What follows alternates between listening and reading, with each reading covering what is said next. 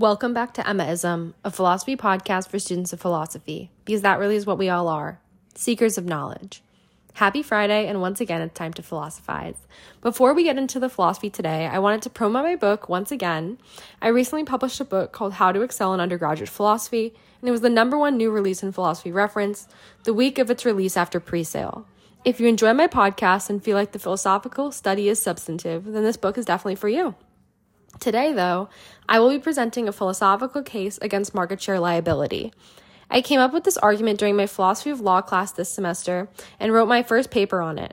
I think that it ended up being a pretty cool application of philosophy, so I'm excited to share it with you all. And here we go. So, market share liability is a legal doctrine introduced in 1980 for application in the Sindel v. Abbott Laboratories case. Market share liability is a non-identification liability rule, which is contrary to what is traditionally considered by courts to constitute liability. Traditional principles of negligence require that the defendant is causally linked to the action for which he is being held liable. Moreover, before the adoption of market share liability, plaintiffs held the total burden of proof for the lawsuit, including proving direct causation. Currently, alternative forms of joint and several liability, like alternative and market share liability, have changed the legal conditions in various states under which a plaintiff can establish a tort case, primarily concerning expectations establishing what constitutes appropriate causation. And that's the key here. What constitutes appropriate causation? This podcast will present an argument against market share liability. It will focus on a principle-based objection to its establishment and will secondarily consider the consequences of it as a reason to reject its legitimacy, especially in the cases of its impact in the pharmaceutical industry. To accomplish this, I will first provide a brief history and present the significance of market share liability. Then, I will posit the principle-based approach against its place in the jurisdiction by citing principle-based, primarily Kantian objections. Following that, I'm going to secondarily offer an outcomes-based consequentialist argument as a reason to reject the use of this specific kind of liability. I will end with a discussion of possible objections to my argument and concluding remarks focusing on the impact of expanding liability to include market share liability. So, first, I'm going to start with some context that aims to inform a baseline understanding of what market share liability is for the purposes of this podcast. For that, I will primarily focus on the facts of the case of Sindel v. Abbott Laboratories and the reasoning behind the court's decision in Himowitz v. Eli Lilly and Company. I take these cases to demonstrate two differing perspectives on applying market share liability to similar cases, and thus together provide a brief but comprehensive overview of the implementation of this kind of liability. Let's first explore Sindel v. Abbott Laboratories. So, DES is a synthetic form of estrogen that was prescribed to pregnant women from 1938 to 1971 to prevent miscarriages and premature deliveries. DES was formally granted approval for use as miscarriage preventative in 1947 by the FDA. In 1971, it was found that DES was linked to clear cell adenocarcinoma, CCA, which is a rare type of cancer. The FDA did not ban its use of DES, it only informed physicians that they should not prescribe it to pregnant women. DES was created and distributed by over 200 manufacturers at that time and sold as a generic. To further contextualize, a generic is a medication that is chemically identical to a quote-unquote brand name drug and the same in its dosage, route of administration, use, and often in its form, like its shape. Generics are often launched after the patent for the branded name of the drug runs out. Now, due to DES's expansive use, several women who are daughters of mothers who took this drug during their pregnancies developed CCAs and other abnormalities as side effects of being children of DES ingesting parents. The first DES product liability case was taken to the Supreme Court of California by Judith Sindel, who held that the pharmaceutical manufacturers were negligent. Sindel could not determine which manufacturer specifically produced the pills that her mother ingested throughout her pregnancy because DES was filled, again, as a generic prescription. Thus, causation as traditionally understood could not be established due to the lack of control over how these DES pills were dispensed. Although causation is a typically necessary element for the plaintiff to establish when forming a tort case, the Supreme Court of California removed that previously existing requirement of establishing a specific identity to the party that is liable and created the market share doctrine of product liability. According to this doctrine, manufacturers can be held liable in proportion to their market shares within the industry in question. Now, Himowitz v. Eli Lilly and Company is going to be overviewed as it provides a more comprehensive view of the doctrine. So, in 1989, the New York Court of Appeals followed California by endorsing market share liability in the case of Himowitz v. Eli Lilly and Company. The language in the decision explicitly states that market share liability was applied by the court in order to create the possibility for plaintiffs to continue with their cases in court that would have otherwise not been considered under regular liability theory. This adopted adjustment to liability law primarily developed due to the DES case plaintiffs not being able to establish concert activity or cause of action. The actions of manufacturers of DES brought about a collective of action and thus created statistical risk. These manufacturers did create the conditions by which it was impossible for victims to trace back the drug they ingested to its manufacturer, but the question rests on whether they should indeed be held responsible in proportion to their market share. Only parallel activity was demonstrated by the manufacturers, which is why market share liability was adopted. In both cases, Sindel v. Abbott Laboratories and Himowitz v. Eli Lilly and Company, the courts ruled to adopt market share liability. Furthermore, they decided that all of the manufacturers, 5 existing at the time, were liable for providing compensation to the plaintiffs. Each manufacturer was held responsible for the compensation that was proportional to their market share in the industry. Ultimately, market share liability removes the previously existing requirement in liability law for the plaintiff to establish specific causation and allows the plaintiff to proceed with a tort case that would have not otherwise been feasible under traditional liability theory. Now, I'm arguing that there's substantial reason to reject market share liability from a deontological perspective, and I'm going to be presenting the principle-based argument from 3 pillars. The first pillar is predictability as not causation. The second pillar is the concern of the nonspecific actor. And the third pillar is a Kantian objection, adherence to this formula of humanity. So I'll start with the first one, which is predictability is not causation. At its core, market share liability enforces a standard for predictability as a measure for liability. This is a shift from the traditional legal understanding of causation as explanation to causation as prediction. The purpose of establishing causation is to tie a cause to an outcome. Thus, typical legal causation constitutes an explanation that deftly and specifically narrates a chain of events that leads to the outcome of interest. The causation as prediction shift changes that expectation, as causation can be established in these liability cases as what cause could have predictably led to the outcome. In the DES case, causation as prediction likely presented something like this. If each of the manufacturers acted in parallel to create and distribute indistinguishable generics, then one could reasonably predict that they are responsible for the amount of outcome that resulted from the proportion equal to their market share. It seems extreme to posit that someone should be held liable for a harm that predictably they could have created. In asserting this, I do want to note that the evidentiary standard for civil cases does hold actors liable for harms where it is established that the actor is greater than 50% likely to have caused the harm. That still has the qualifier of likely and could. So here, what I mean most nearly is that the actor is one of many in a group where one actor is indeed the harmer, yet the specific actor cannot be traced. So one of the group members, an arbitrary actor, is blamed even though they may not have caused the harm, simply because they are one of many actors in the group and they could have caused it. In this potential liability scheme, actors who are a part of a particular industry acting in parallel with their peers would be held responsible for the predictive outcome of their action, even if their outcome was not the experienced harm by the plaintiff. This is counterintuitive to our general assumptions and wants about liability theory. Typically, if an actor's action did not cause the harm at hand, then they're not liable for paying the compensation based on that action.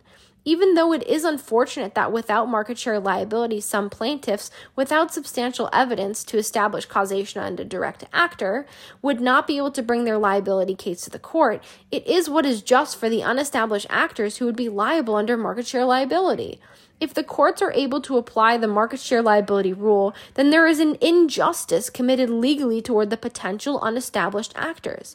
It would not be fair for an actor to be responsible for a harm that can only be proved to have predictably come from them. What would it mean to imagine a society that holds individuals liable for an act that another has predicted them to have been a potential contributor to?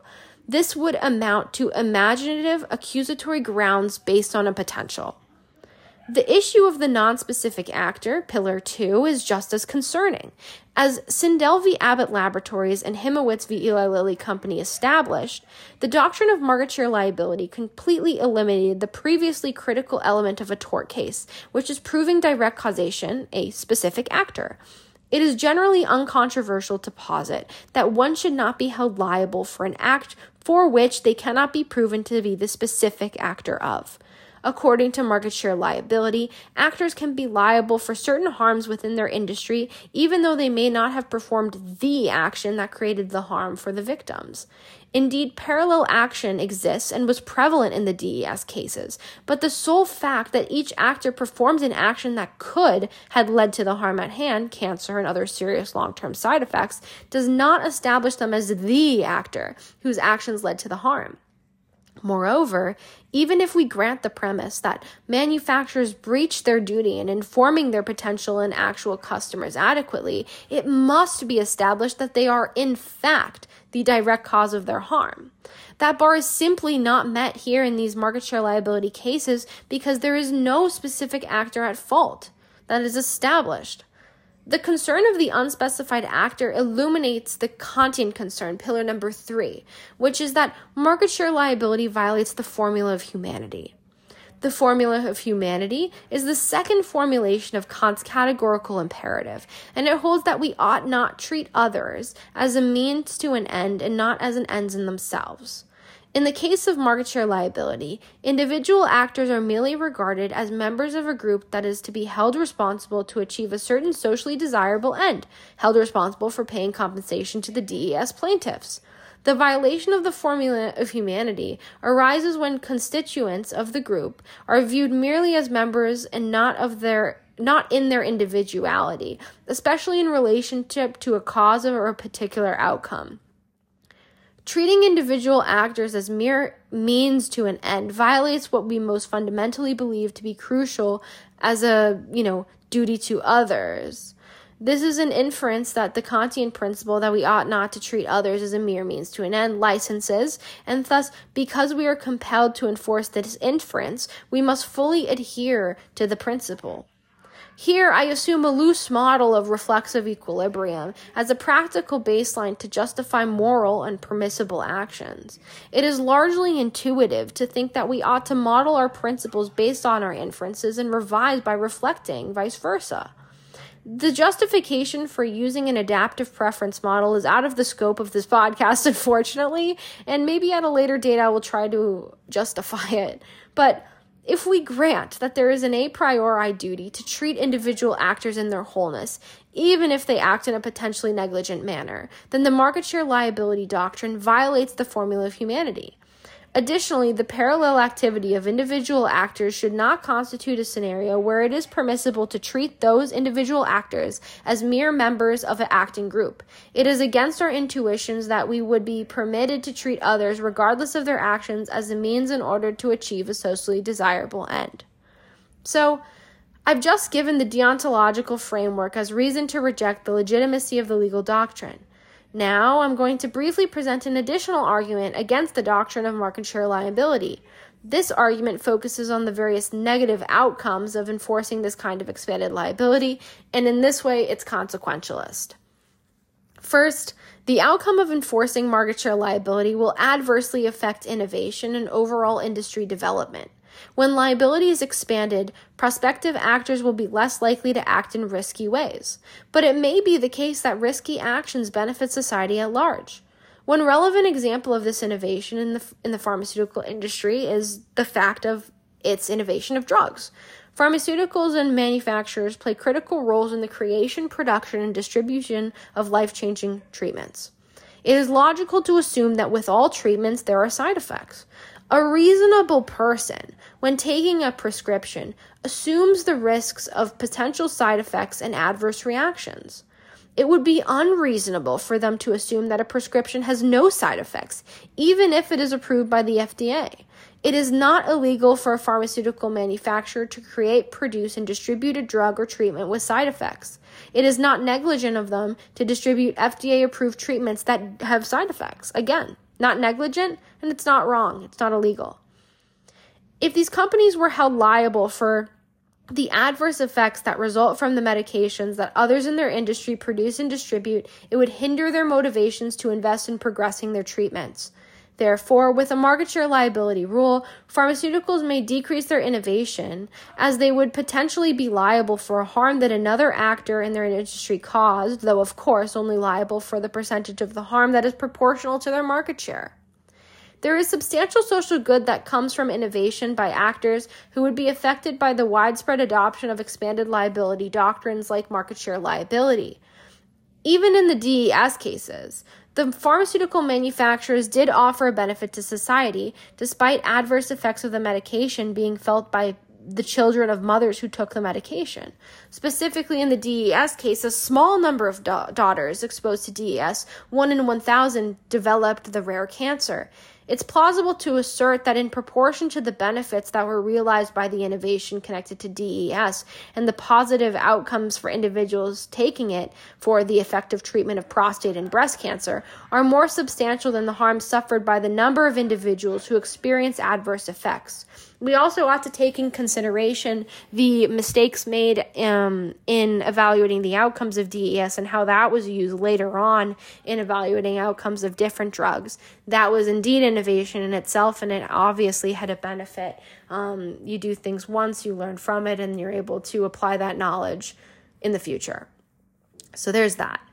Now, more individuals benefit from the actions taken by those who may be subject to market share liability. Consequentialists must admit, they have to admit, it's part of their doctrine, that the more an action creates a benefit, the more it is seen as permissible and even obligatory. These outcomes can be averted by eliminating the doctrine of market share liability. The section of the podcast listed the negative outcomes and the specific kind of expanded liability, and thus necessitates the thought that these consequences should not exist if market share liability were to be discarded as a legitimate legal doctrine. Without the hindrance of this expanded liability, actors would be able to pursue socially desirable behavior in the normal tort system that holds actors reasonably accountable and presents suitable opportunities for victims to seek compensation if harm indeed occurs. Proponents of market share liability may argue that objectors are incorrect in their assessment of its application and outcome. And it is important to be charitable to our opponents, and so I will discuss the 2 objections to my rejection of the doctrine and will respond accordingly. First, supporters of market share liability may argue that the manufacturers were to blame for creating a drug and a scenario where people cannot trace back the harm because DES was marketed as a generic. Therefore, because it was a generic, they should all be held responsible in some shared way. Moreover, because pregnant women were described DES throughout their pregnancy and because the prescriptions were filled as generics, it is quite plausible that each of the actors actually did cause direct harm to the plaintiffs. These critics raise an important objection, but I must deflect their criticism as irrelevant to the core of my argument. The fact that it is probable that one of the manufacturers were to be found to share the liability does not mean that it is certain, and thus no direct causation is still established by the plaintiff. Plausibility is not an adequate measure of causation. There must be substantial evidence that invokes a specific actor who must have necessarily caused a specific harm. The market share liability case even seems to present as contrary to the historical plaintiff burden of proof, which is the preponderance of evidence. The preponderance of evidence is an evidentiary standard for civil cases, including tort law, and it holds that the plaintiff must establish that there is a greater than 50% chance of their account of causation being true. Critics of my argument could secondarily posit that just because the burden of proof in establishing causation has been historically considered one way for the plaintiff to satisfy various conditions, it may not be the case that these expectations cannot change as the legal needs of citizens evolve over time. These critics may see the shifting of the burden of proof to the defendants to prove non-implication in the case of market share liability as justified. I argue that the tort system as is provided enough incentive for actors like pharmaceutical companies and manufacturers to disclose critical information with their customers and to abide by the terms of significant regulations from regulatory agencies like the FDA. The burden of proof should still lie on the plaintiff because it must be up to the plaintiff to recognize the harm they endured, be able to trace back the harm to a specific actor, and be willing to confront that specific actor in a formal legal context in order to recover what was lost. If the burden of proof is shifted to the defendant, then there would be a violation of the principle of the presumption of innocence, and unless the defendant can surely prove that they were not one of the potential actors in the market space who caused the harm, then they are at fault. Also, in cases where there are multiple companies with various market share percentages, then it seems as though the preponderance of evidence standard is not met. It seems unfair that the plaintiff cannot meet the baseline standard that implicates an actor as more than 50% likely to have committed an action that resulted in the harm at question. Then the defendant would still have to justify that they're not liable. This appears to be just too high of a standard that does not give due consideration to the initial innocence of the defendants. The tort system without the expanded provisions for liability is adequate. They adhere to the principle of the presumption of innocence and do not necessarily deter actors from pursuing socially beneficial behavior like innovation that may present a risk to some. Critics of my argument against market share liability raise important issues, but ultimately their arguments cannot support the establishment and application of market share liability as a legal doctrine. To conclude just briefly, I argued against the legitimacy of the legal doctrine of market share liability, but I'm going to briefly assert one way I think the courts could feasibly do away with market share liability and ease the concerns of proponents of the doctrine. I propose that class action suits may be the solution. If class action suits were pursued to present cases like DES to the courts, then broad classes are created by the courts, and they would eliminate the need for causation as prediction to revert to the traditional way of thinking about liability rules and causation doctrines. That aside, this podcast presented arguments against the legal doctrine of market share liability. It overviewed two clarifying cases surrounding the adoption of market share liability as a state-initiated legal doctrine, Sindel v. Abbott Laboratories and Himowitz v. Eli Lilly. Ultimately, because market share liability enables plaintiffs to bring cases to the court that would otherwise just be thrown out because of the lack of individual causation, and because expanded liability deters actors from pursuing socially desirable behavior, it is not justifiable. Critics raise important objections to my claim again, arguing that DES defendants created this situation themselves and therefore should be held liable, and that just because the burden of proof surrounding causation has been considered one particular way historically, it does not have to stay the same and perhaps should be tailored to fit the legal needs of contemporary citizens. These critics have well-placed concerns, but because of the principles supporting and the consequence resulting from market share liability, it is simply not justifiable. Well, that's all I have for today. So if you enjoyed today's podcast, be sure to take a look at my book, How to Excel in Undergraduate Philosophy, on Amazon and all other major bookstores in both print and digital. That's all I have for today's episode of Emmaism. Thank you for listening, and until next time, keep searching for the truth.